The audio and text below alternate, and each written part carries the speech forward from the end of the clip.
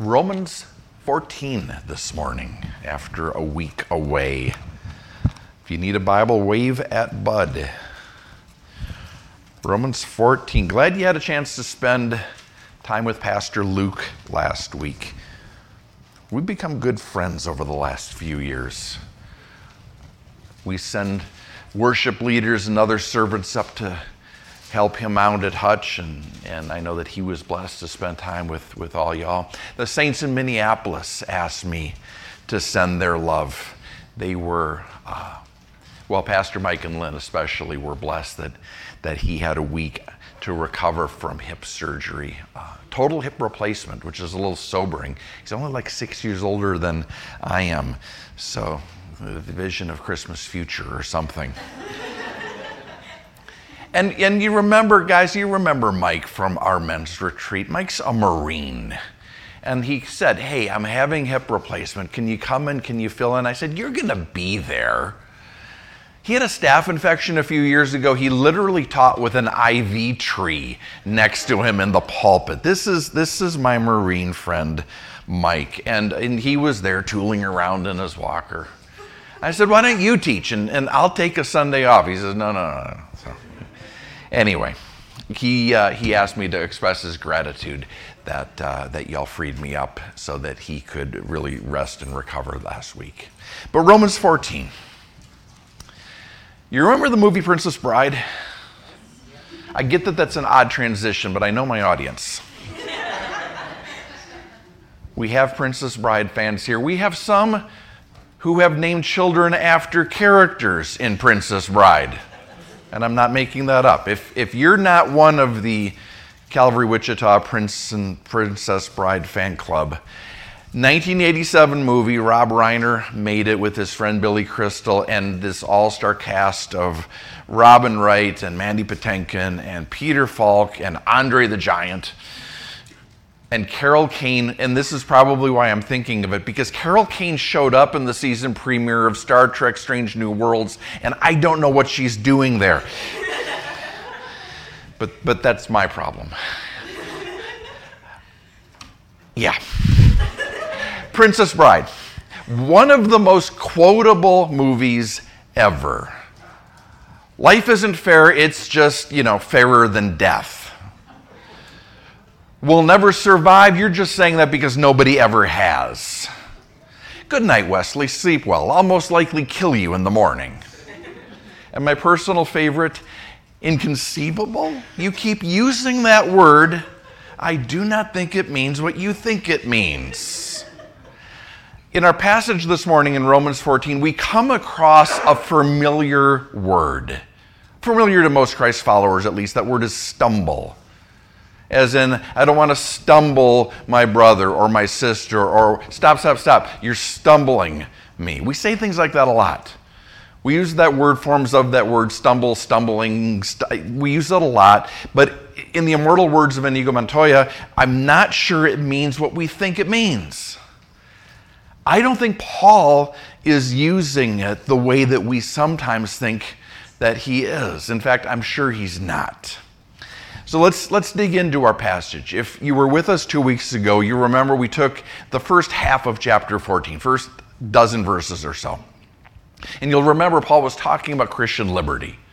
He's continuing this theme that he began in chapter 12, where he said, hey, don't be conformed to the world, but be transformed by the renewing of your mind. If you want to worship God, which you should because he saved you, Paul says, then you have to stop thinking like the world and you have to start thinking like God. Stop thinking X, start thinking Y. And so for the last couple of chapters, it's been this series of trade-offs, this series of exchanges, not this, but rather that. And as we turn to chapter 14, he's following the same pattern. He says not legalism, but love. Not legalism because we're not under the law, we're freed from the law. But, as Paul continues, he's also cautioning us to not put ourselves under a different law.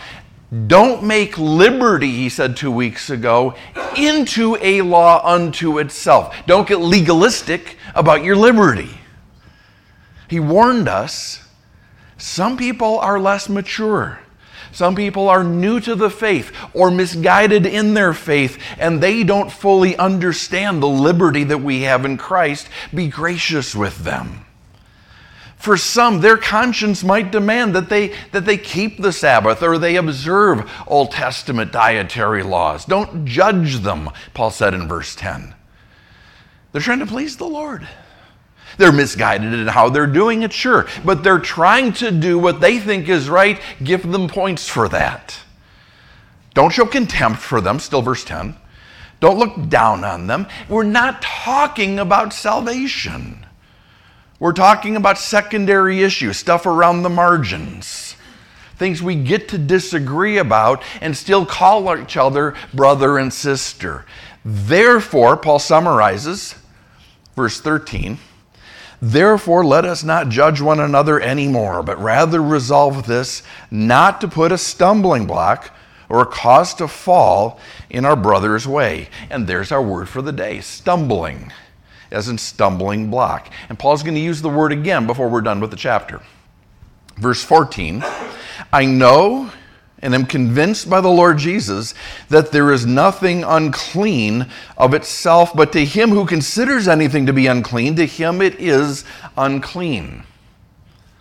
Paul's saying, look, we all know about the conversation that God had with Peter back in Acts chapter 10. We know that we're not under the law. We know that as believers, no food can be considered unclean to us anymore. But what if someone is confused about that? What if someone thinks that bacon is bad, that bacon is wrong, that bacon is sin? Well, that's sad for them, first of all. But more importantly, Paul says, if they think it's wrong, then for them it's wrong. If I think something is sin and I do it, what am I doing? I'm rebelling. If I think something is sin and I do it anyway, I'm choosing to not worship the Lord the way that I think he's called me to worship him. Which means, verse 15, if your brother is grieved because of your food, you're no longer walking in love. If I have a brother in the church who's got an issue with bacon, he genuinely doesn't understand how God can bless in the New Testament something that he promised to curse in the Old Testament. It's not loving to invite him to a men's breakfast and push the issue. It's not loving to sit him down and try to force the issue, to serve him a plate with bacon on everything. There's bacon in the eggs, and there's bacon in the potatoes, and I snuck some bacon in your coffee. It's not loving to let him sit down with things that aren't bacon and then say, hey guys, come with me, and then surround him. Everybody else at the table has nothing on their plate but a big heaping pile of bacon. How's it loving, Paul asks? How's it loving? We're talking about a soul that Jesus died for. Why would you do that? Why would you not rather help them grow in their faith, help them grow in their understanding, help them grow in grace? And how does showing them the opposite of grace accomplish those things? If that person is weak in their faith, all you're going to accomplish by doing that is tear down their faith. You're going to take a walk that's already shaky and you're going to make it shakier. You might destroy their relationship with God altogether. Verse 15 still. Do not destroy with your food the one for whom Christ died. Don't do that. Don't let them get the wrong idea. This is what Paul's talking about. Don't let them look at your behavior, which you might mean all in fun, or you might be using a joking way to make a serious point, but don't give them a reason to think that we're a bunch of hypocrites who say that we love God and first chance we get, trample all over his holiness. We know that's not true. We know that eating bacon has nothing to do with God's holiness. It's proof that he loves us, but it has nothing to do with his holiness. But they don't know that, not yet at least. And so having the argument, it's not worth it, Paul says. We're talking about breakfast. Don't turn it into a hill to die on. Verse 16, do not let your good be spoken of as evil. For the kingdom of God is not eating and drinking. That's not why Jesus saved us. That's not what our lives are supposed to be about. Our lives are supposed to be about righteousness and peace and joy in the Holy Spirit.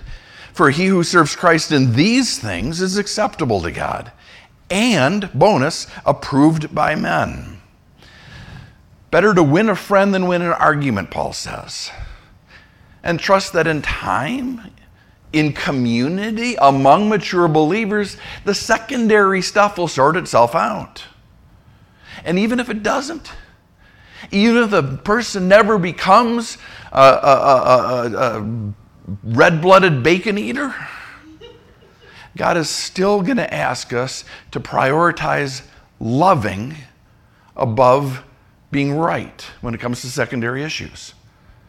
God always asks us to prioritize others above self.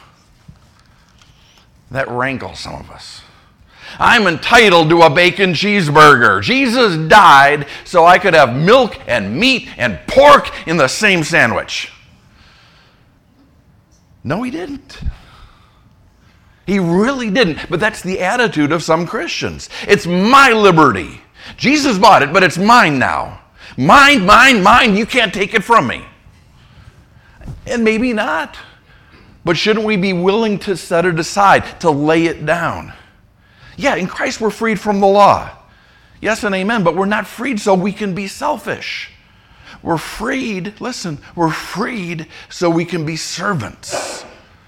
We're freed, go back to the top of verse 12, so we can present ourselves a living sacrifice, which is our reasonable service, New King James, which is our spiritual worship, every other translation. We're freed so that we can love God and love people always. Therefore, Paul says again, verse 19, therefore let us pursue the things, and only the things that make for peace, and the things by which one may edify another. Patrick's translation, don't mess. Don't play games. Don't be obnoxious. Don't poke people you know are sensitive about eating or drinking or listening or watching or wearing. Don't be oblivious to the effects that your behavior has on other people. Love better. Instead of fixating on what we're free to do, what we have a right to do, how about focus on what's better not to do, Paul says. Focus on what's better not to do for the sake of people around you, around us.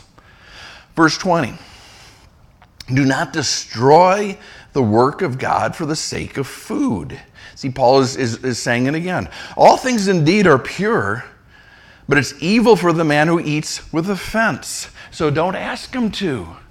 If it would be sin for him, don't pressure him to. Don't make fun of him because he doesn't think he's supposed to. Still verse 20, or rather verse 21, it's good neither to eat meat, nor drink wine, nor do anything by which your brother stumbles, or is offended, or is made weak. Second appearance of our word, stumbles. We'll finish our chapter, we'll circle back. Do you have faith? Have it to yourself before God.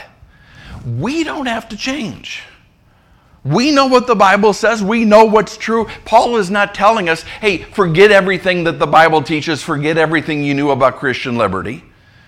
In fact, no, he's saying remember it and live like it. Eat, drink, act like the Christian that you are. No longer under the law, but under grace. Do it when it's you and God. Do it when it's you and other mature believers.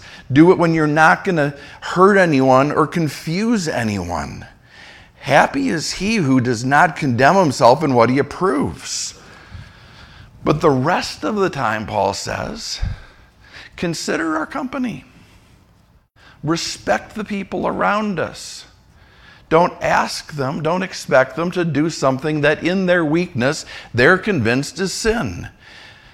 He who doubts is condemned if he eats, and make allowance for that, because he doesn't eat from faith. For whatever is not from faith is sin. Don't stumble your weaker brother or sister. It's not the first time we've heard Paul talk about this, is it?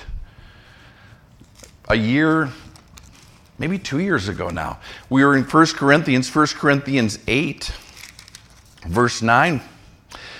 Beware lest somehow this liberty of yours become a stumbling block to those who are weak.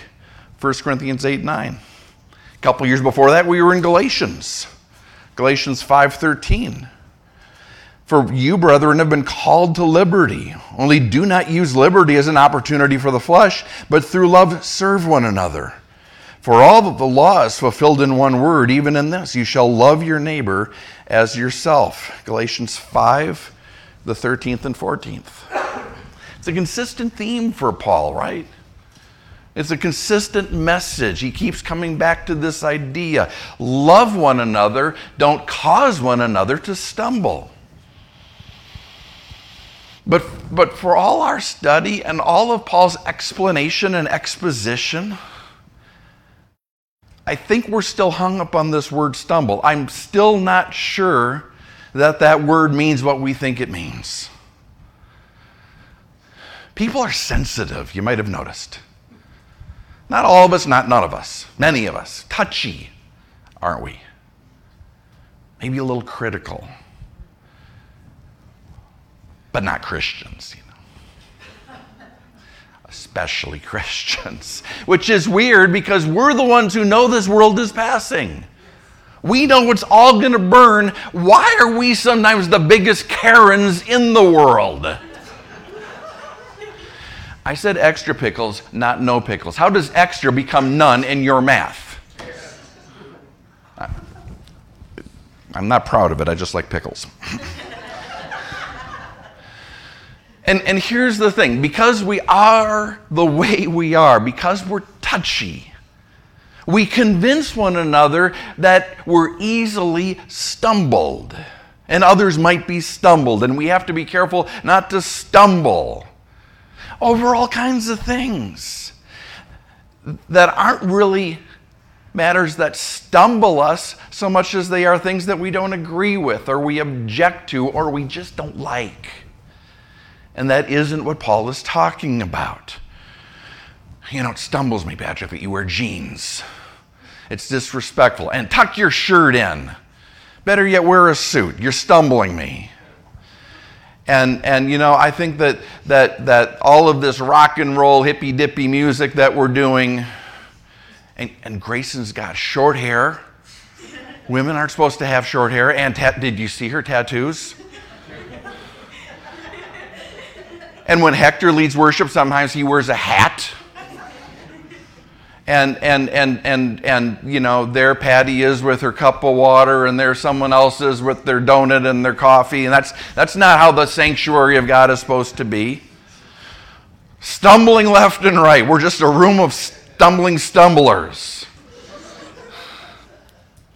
And you know, I'm making light of it, and I probably shouldn't, because I've seen people, I've heard people, I've known people who have left churches or threatened to leave churches over exactly those issues, saying on their way out that they were stumbled or someone else is going to be stumbled, and they don't want to be a party to stumbling people.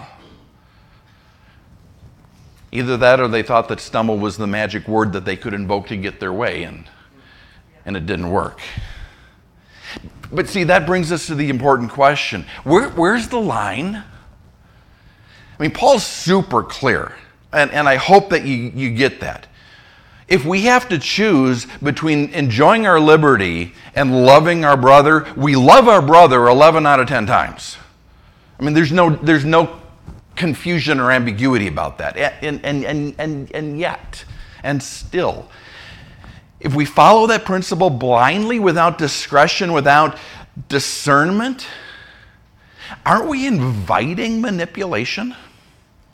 Aren't we, without intending to, putting the least mature members of the fellowship in charge of our decision making? Because in effect, what we're doing is handing them a veto over anything they disagree with. You know, you're stumbling me, can't do it. Is that really what Paul is suggesting here?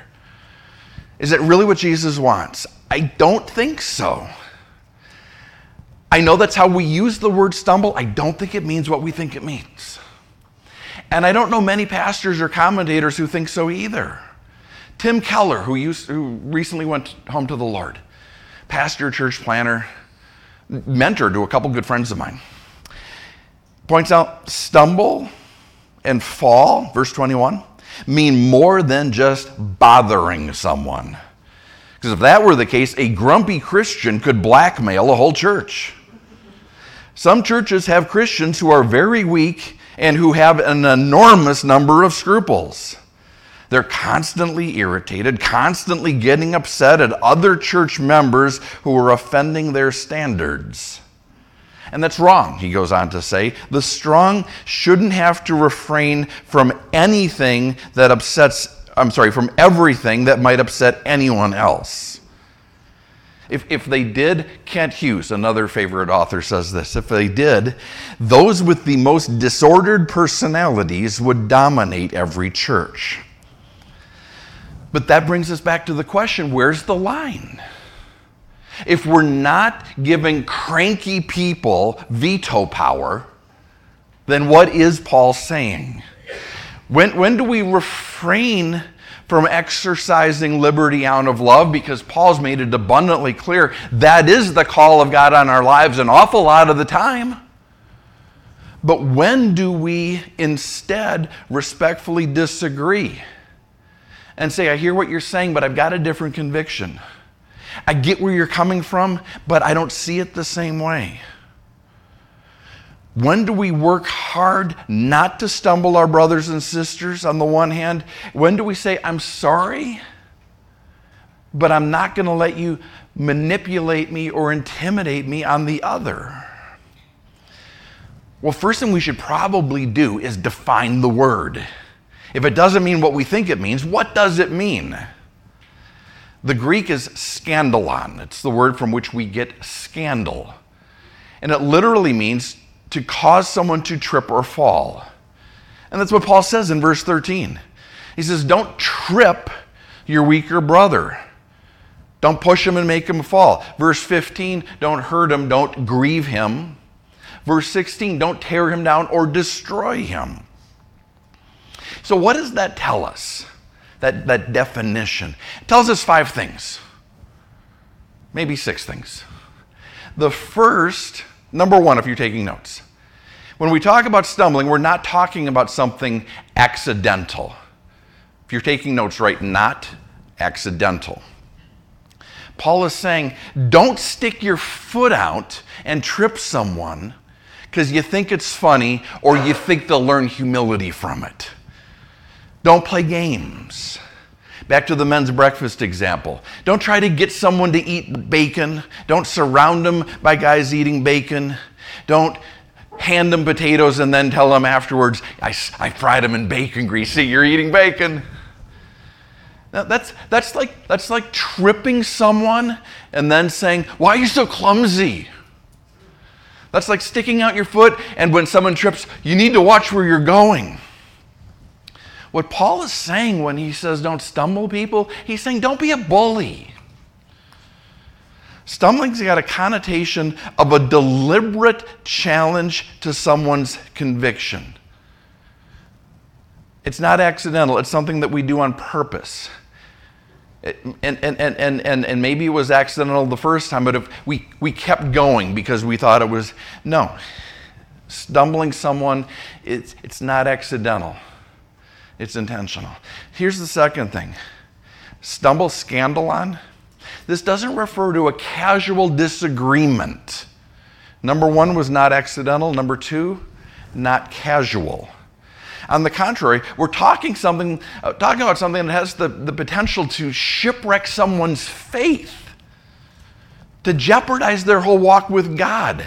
We know that that's what it means because Paul uses the exact same word in 1 Corinthians 1:23 when he says the cross was a stumbling block to the Jews. What did he mean? It challenged everything they thought they knew. It turned their belief system inside out and upside down. Stumble, scandalon, this is not a word that we use for a casual disagreement. It's something that is threatening a paradigm shift. That's where we get the phrase scandal of grace. We sing that song sometimes. Because the grace of Jesus Christ changes everything. Am I right? We can't say, not accurately, I've been coming here for 10 years, but when you put that Christmas tree in the foyer, that really stumbled me. Because I'm really sure that it didn't. Because if you've been walking with the Lord at least 10 years, that's not going to change how you view salvation and Jesus and church. The only way issues like jeans and hairstyles and tattoos and Christmas trees has anything to do with what Paul is talking about is he's saying to us, don't let it be an issue for someone who really does have an issue. This brings us to point number 3. Stumble, the way that Paul is talking about it, by definition, is over something disputable.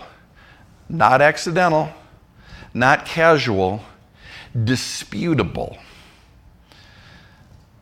Things that are disputable are things that aren't worth mature believers rolling around in the mud over. Things that aren't disputable, we go to the wall for those. The cross was a stumbling block to the Jews. Good is Paul's message. Let the gospel challenge them. Let the cross of Jesus Christ confront them. Let the gospel of grace wreck everything they think they know. Let grace be a scandal. But stuff that isn't the gospel, that doesn't have anything directly to do with the gospel, if it's going to wreck someone, let it go. If it's going to wreck someone, let it work itself out. There's stuff that good and godly people get to disagree about. And Paul would agree with that. Paul says so. 1 Corinthians 13, he says, we know now in part. We know part of what there is to know about God and our relationship with God. We know part of what there is to know. We don't know everything there is to know. And we know that we don't know everything there is to know. What we know is the stuff we put in creeds.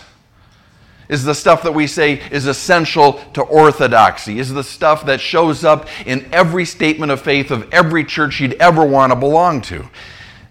The Bible is the inerrant word of God. The virgin birth. Jesus' sacrificial death. Atoning for sin. A literal hell. The second coming. If stuff on that list stumbles, let it stumble.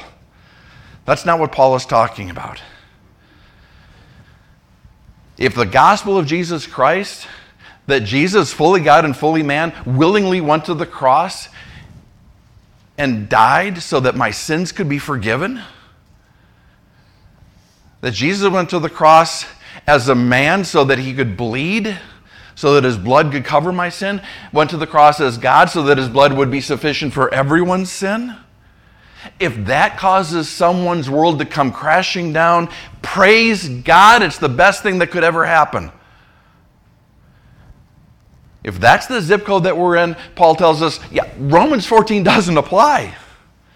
The opposite applies. If we're talking about the gospel, speak the truth in love, but you got to speak. And let the chips fall. Still bullet point number 3, Paul's not telling us to worry about stumbling someone with the gospel. He is not here or ever or anywhere saying, don't share Jesus with someone who might be offended. No, the gospel offends. And it needs to. It needs to turn our world upside down. That's how our souls are saved. No, point number 3, Paul is saying, don't stumble, don't risk the faith of someone who's just beginning to believe the gospel over something less than the gospel. Something disputable. So point number 4. We've talked about what stumbling is or isn't. We've talked about what should be a stumbling block and what shouldn't. Point number 4, we got to ask, who is it that we're concerned with? Who is it that we're talking to? What's their level of maturity? Because that's going to tell us what happens next. Number 4, question of stumbling, it's personal. Not accidental, not casual. We're talking about stuff that's disputable. And we're talking about it in a way that's personal, that's individual. And you can get there just looking at 2 simple things. Verse 22, on the one hand, Paul says, don't make a big hairy deal out of food and drink and secondary issues. On the other hand, Galatians 2:11, Paul makes a big hairy deal out of food and drink and secondary issues. The difference is Galatians 2:11, he's talking to Peter, who's decided to go back to eating kosher, who's decided to keep Jewish dietary laws again. What does that tell us? It tells us there was a different standard for Peter. There's one category of people, Paul says, just let it go. It'll work out. There's another category of people, apparently, that Paul says, no, you need to talk to them. And this makes sense. Is it a double standard? Yeah, but Paul's whole premise is that he's concerned with people who are weak. He's not worried about stubborn, opinionated peers with a different perspective. Chapter 14 is about those who are weak in the faith, weak in their understanding, who think if they do certain things, God will like them more. And if they don't do certain things, God will like them more. Or if they do certain things, God will like them less. And if they don't do certain things, God will like them less. The reality is, God already loves us best. Right now, right here, if you're in Christ, God loves you best. Nothing can change that.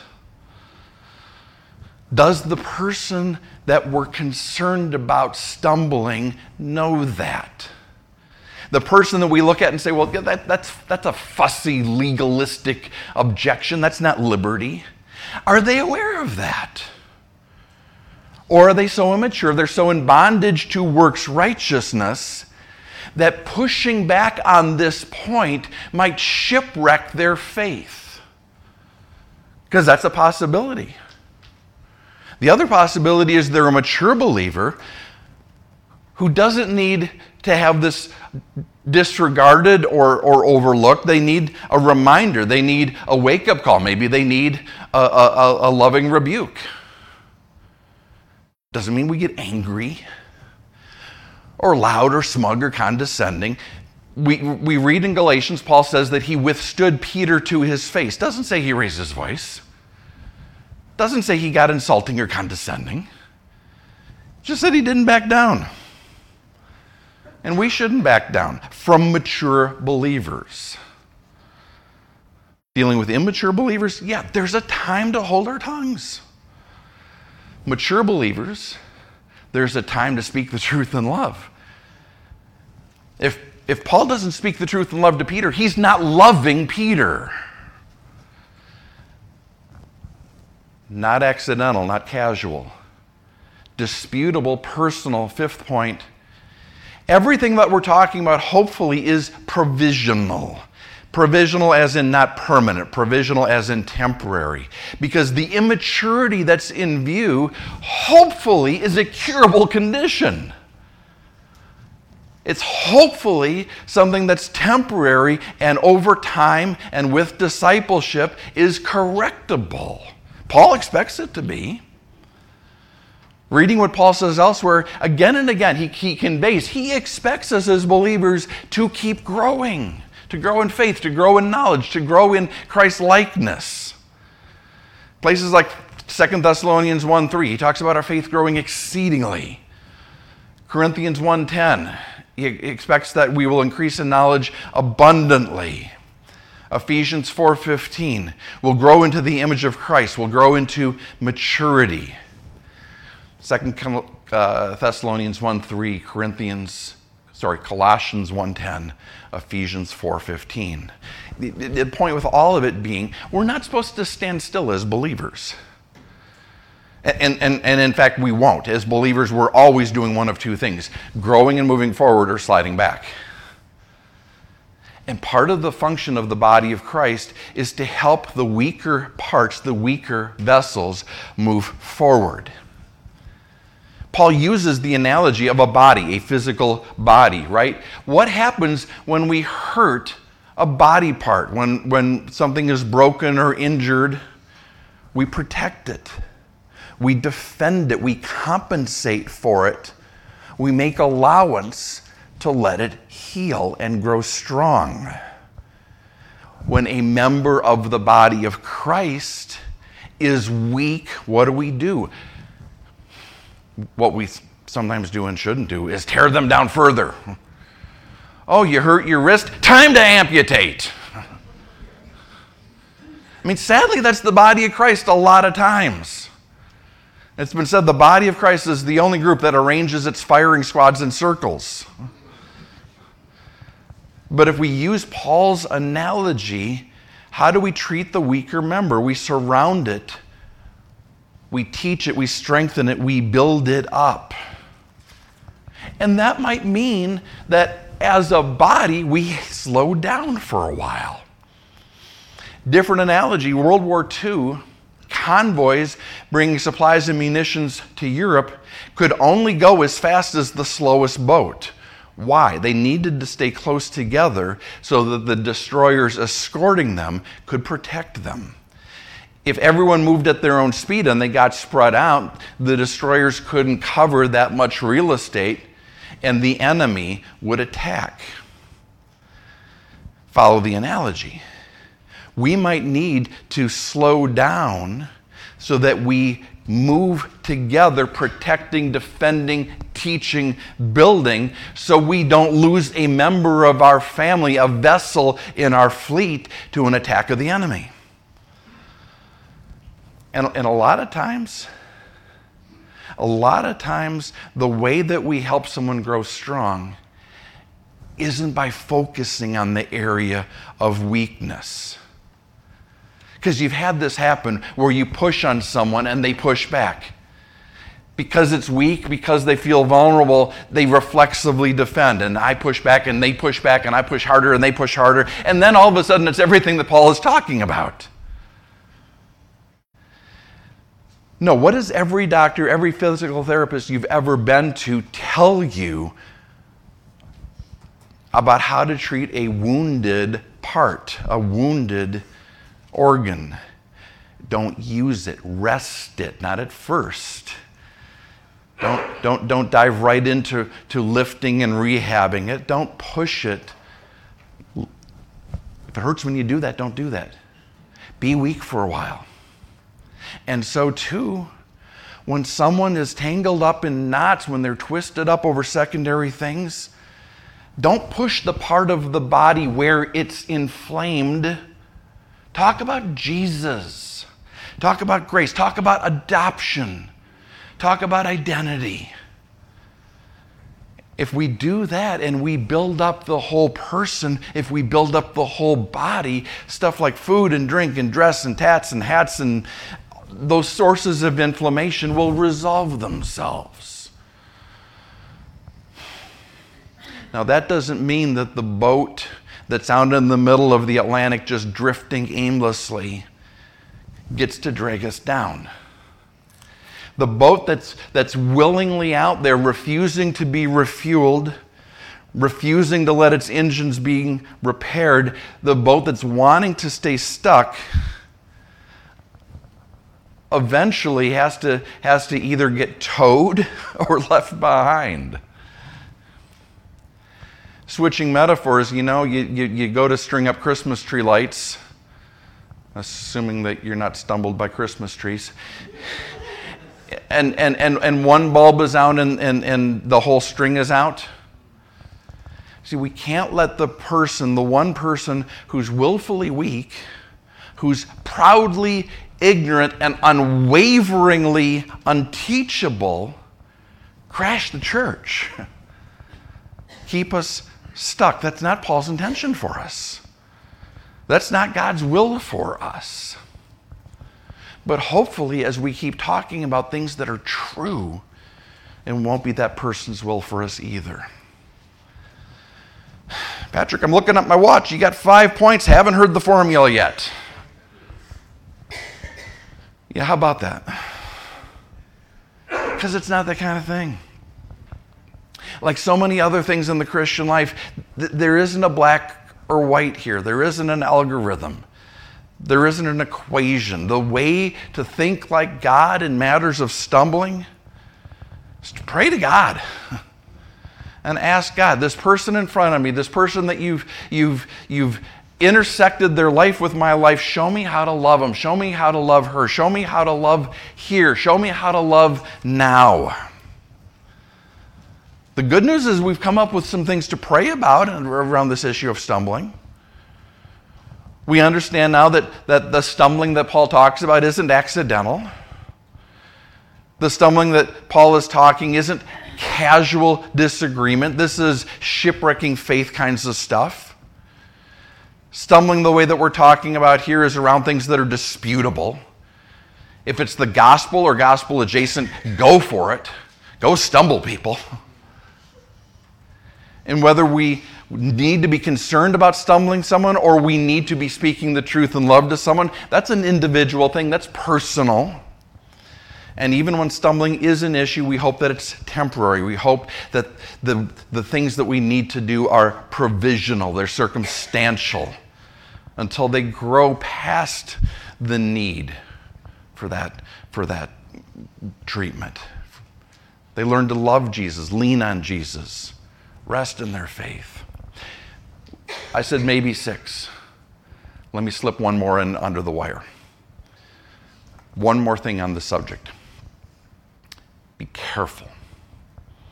Paul is not talking about not stumbling weaker brothers and sisters because we don't need to hear it.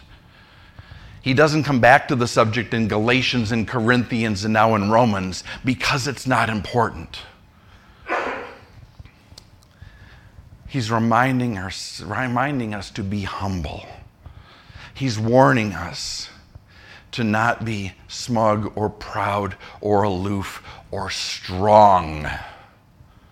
Because the reality is the brother or sister that's sincerely susceptible to being genuinely stumbled, they think they're strong too. In fact, they think they're stronger.